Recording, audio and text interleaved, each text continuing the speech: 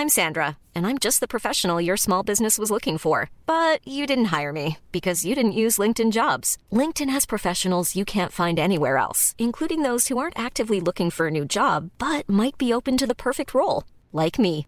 In a given month, over 70% of LinkedIn users don't visit other leading job sites. So if you're not looking on LinkedIn, you'll miss out on great candidates like Sandra. Start hiring professionals like a professional. Post your free job on linkedin.com/people today. Hey, Dave. Yeah, Randy. Since we founded Bombas, we've always said our socks, underwear, and T-shirts are super soft. Any new ideas? Maybe sublimely soft. Or disgustingly cozy. Wait, what? I got it. Bombas. Absurdly comfortable essentials for yourself and for those facing homelessness. Because one purchased equals one donated. Wow, did we just write an ad? Yes. Bombas. Big comfort for everyone. Go to bombas.com/ACAST and use code ACAST for 20% off your first purchase.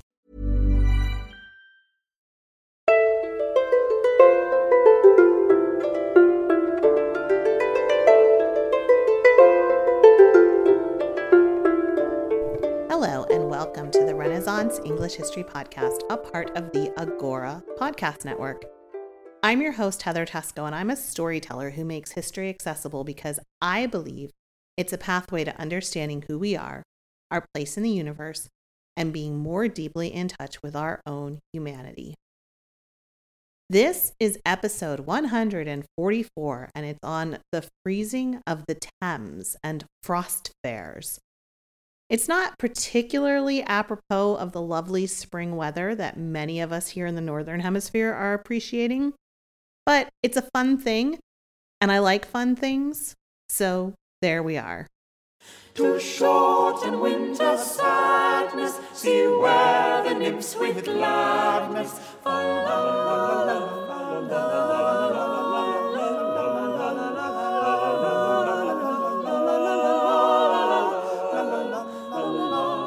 I recently read a book about the Little Ice Age. I'll link to it in the show notes this week at englandcast.com/frost.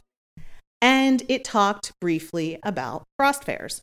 And I'd heard of frost fairs, and the most famous ones happen that you see in the very evocative paintings. I'll put some of those in the show notes.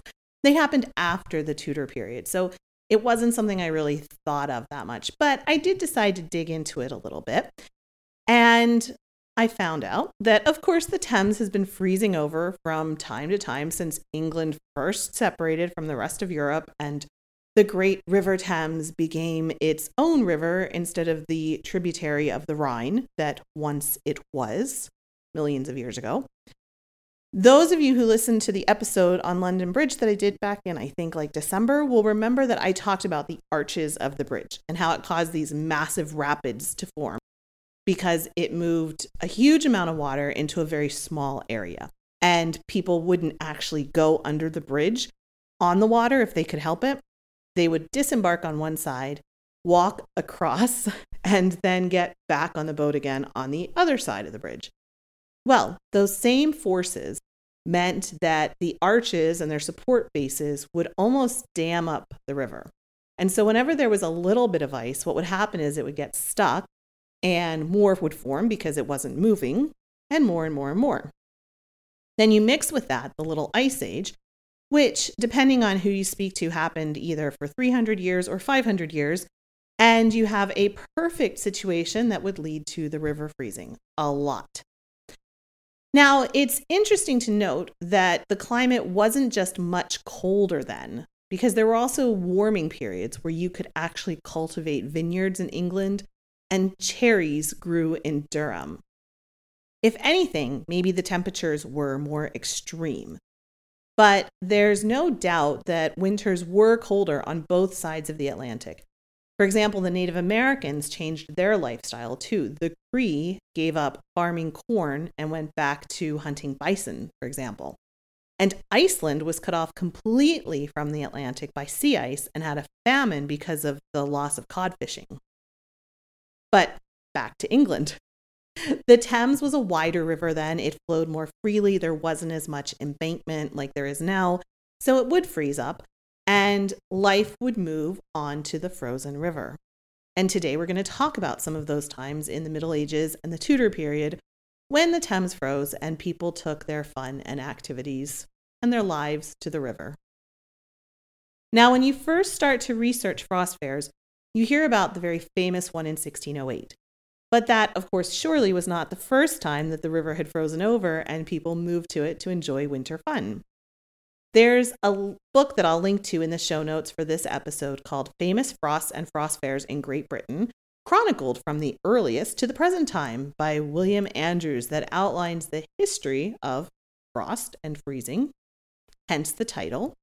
It's free to read online at, I believe, the Internet Archive, and it lists the dozens of recorded long frosts and freezing of the winters, as well as whether they were followed by famines or hunger or not. Honestly, you should read it. It's amazing. It's a very short book and you can just kind of scroll through it, but it's really cool.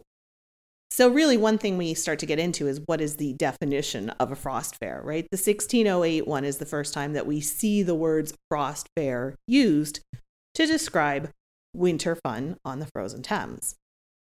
But the river was frozen for 9 weeks in AD 250, and there were gatherings and sports on the river at that time, according to eyewitness accounts. The chronicler Thomas Tegg reports that the Thames froze for over 6 weeks in 695, and booths to sell goods were built on it. Then again for 13 weeks in 923, and then notably in the reign of King Stephen in 1142. Now, some of you will know about the reign of King Stephen, and he was fighting against his cousin Matilda. And this was the civil war that was ended when the first Plantagenet king, Henry II, brought an end to it, right? And I think it's very interesting to think that the Plantagenets, their reign was bookended by civil wars. They ended a civil war themselves, and then they ended in a civil war 300 years later. Isn't that interesting? But I digress.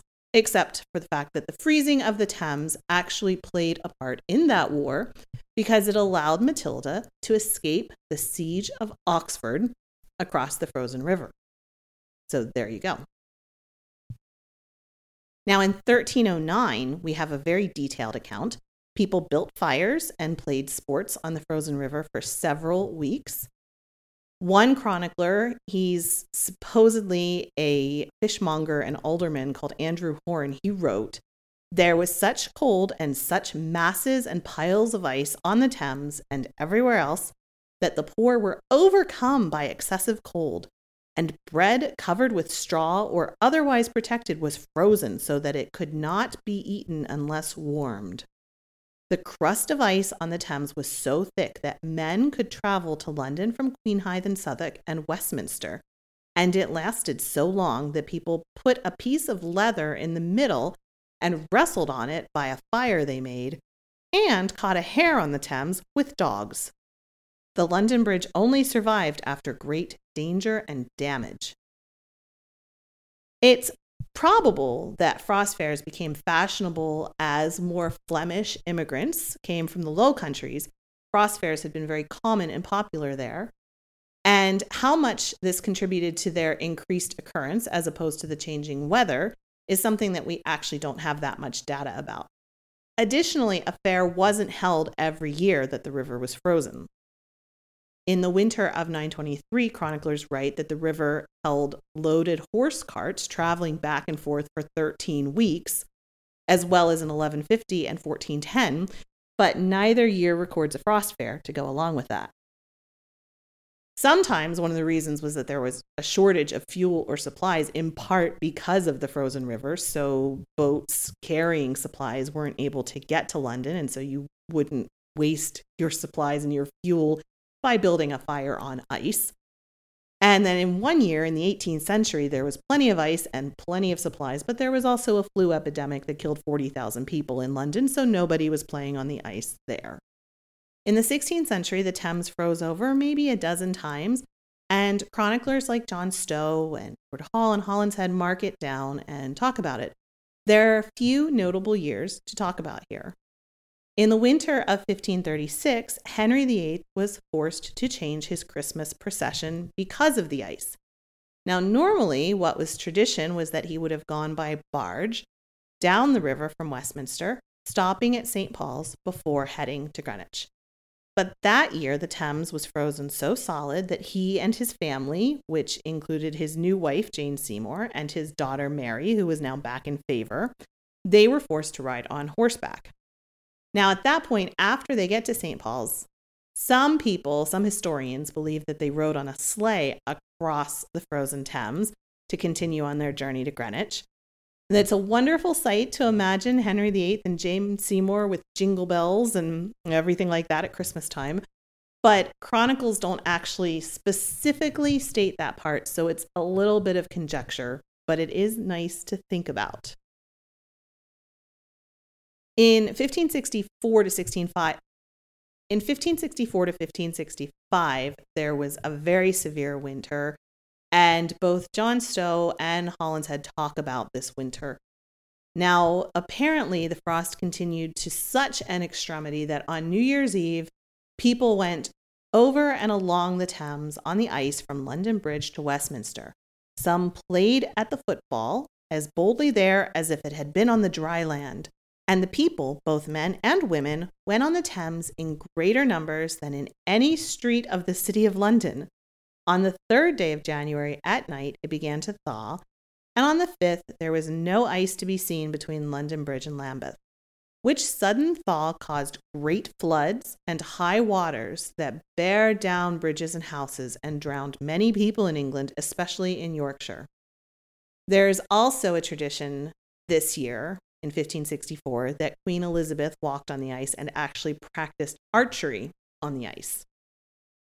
In 1607, there was another very harsh winter, and I'm going to bring this back to my favorite Tudor woman, Bess of Hardwicke. So there's a tradition in Derbyshire that Bess of Hardwicke, apparently a fortune teller, told her that her death would not happen as long as she continued building. And supposedly that's one of the reasons that she was such a great builder, making Hardwicke Hall and Chatsworth two of the most, wonderful stately homes in all of England. So she died in 1607 during this very severe frost. The workmen couldn't continue their labor, although they did try to mix their mortar with hot ale. Apparently, people believed that things like that could add to the durability of the mortar, but the workmen were not able to do that in 1607, and Bess of Hardwicke died, thus making the fortune teller true. Now that takes us to 1608. That was the year of the first Frost Fair, when activities included dancing and football and bowling and gambling and barbers selling fruit, shoemakers, pubs, all kinds of stuff. It was a mix between a party and a rave and everything on the river. Edmund Howes, in his continuation of the abridgment of Stowe's English Chronicle, 1611, says the following. The 8th of December began a hard frost and continued until the 15th of the same and then thawed. The 22nd of December it began again to freeze violently, so as divers persons went halfway over the Thames upon the ice.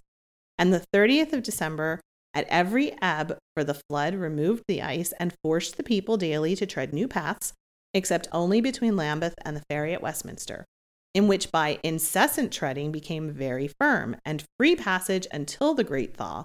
And from Sunday, the 10th of January, until the 15th of the same, the frost grew so extreme as the ice became firm and removed not. And then all sorts of men, women, and children went boldly upon the ice in most parts, some bowled and danced with other variable pastimes, by reason of which concourse of people were many that set up booths and standings upon the ice as fruit sellers, victuallers, that sold beer and wine, shoemakers, and a barber's tent. It also states that the tents had fires in them.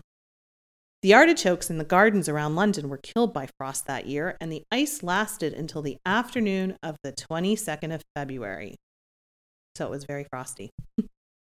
There was another very famous frost fair, perhaps the most famous in 1683 to 1684, but that's a little bit late for my time. So I'm just going to have resources that you can read and link to that again at the show notes, englandcast.com/frost. Now I should note in closing that while the frost fairs were fun, For the watermen and the boatmen who worked on the Thames, they meant a loss of profits. And so when the river was frozen, they would actually walk around London dressed in mourning outfits. So that's it for this week. There are so many great books and articles on frost fairs as you start to dig into them. Many of them are freely available online through the Internet Archive. So again, I'll list them all, englandcast.com/frost.